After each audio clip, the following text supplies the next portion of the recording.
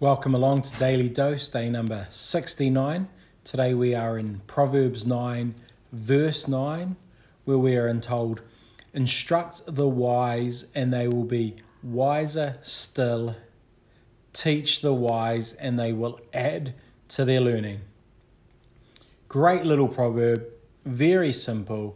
If you are wise, when someone teaches you something, you are going to grow in wisdom. Now that sounds very simple, but here's why Solomon has to spell that out for us, because many of us get taught something, yet we don't learn anything. We have people advise us, but we don't get any smarter. Why? Because we don't listen, we don't take on board the teaching, we don't take on board the advice.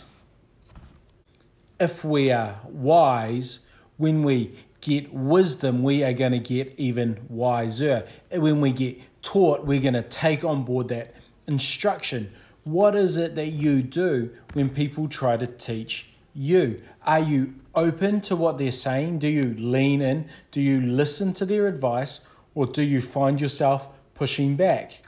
One of the best tests I've been told about this is actually about how we listen. When you listen, are you listening while you think so you can respond, or are you listening to understand what the other person's saying? A wise person's always going to listen to understand, not listen so that they can figure out what they're going to say next.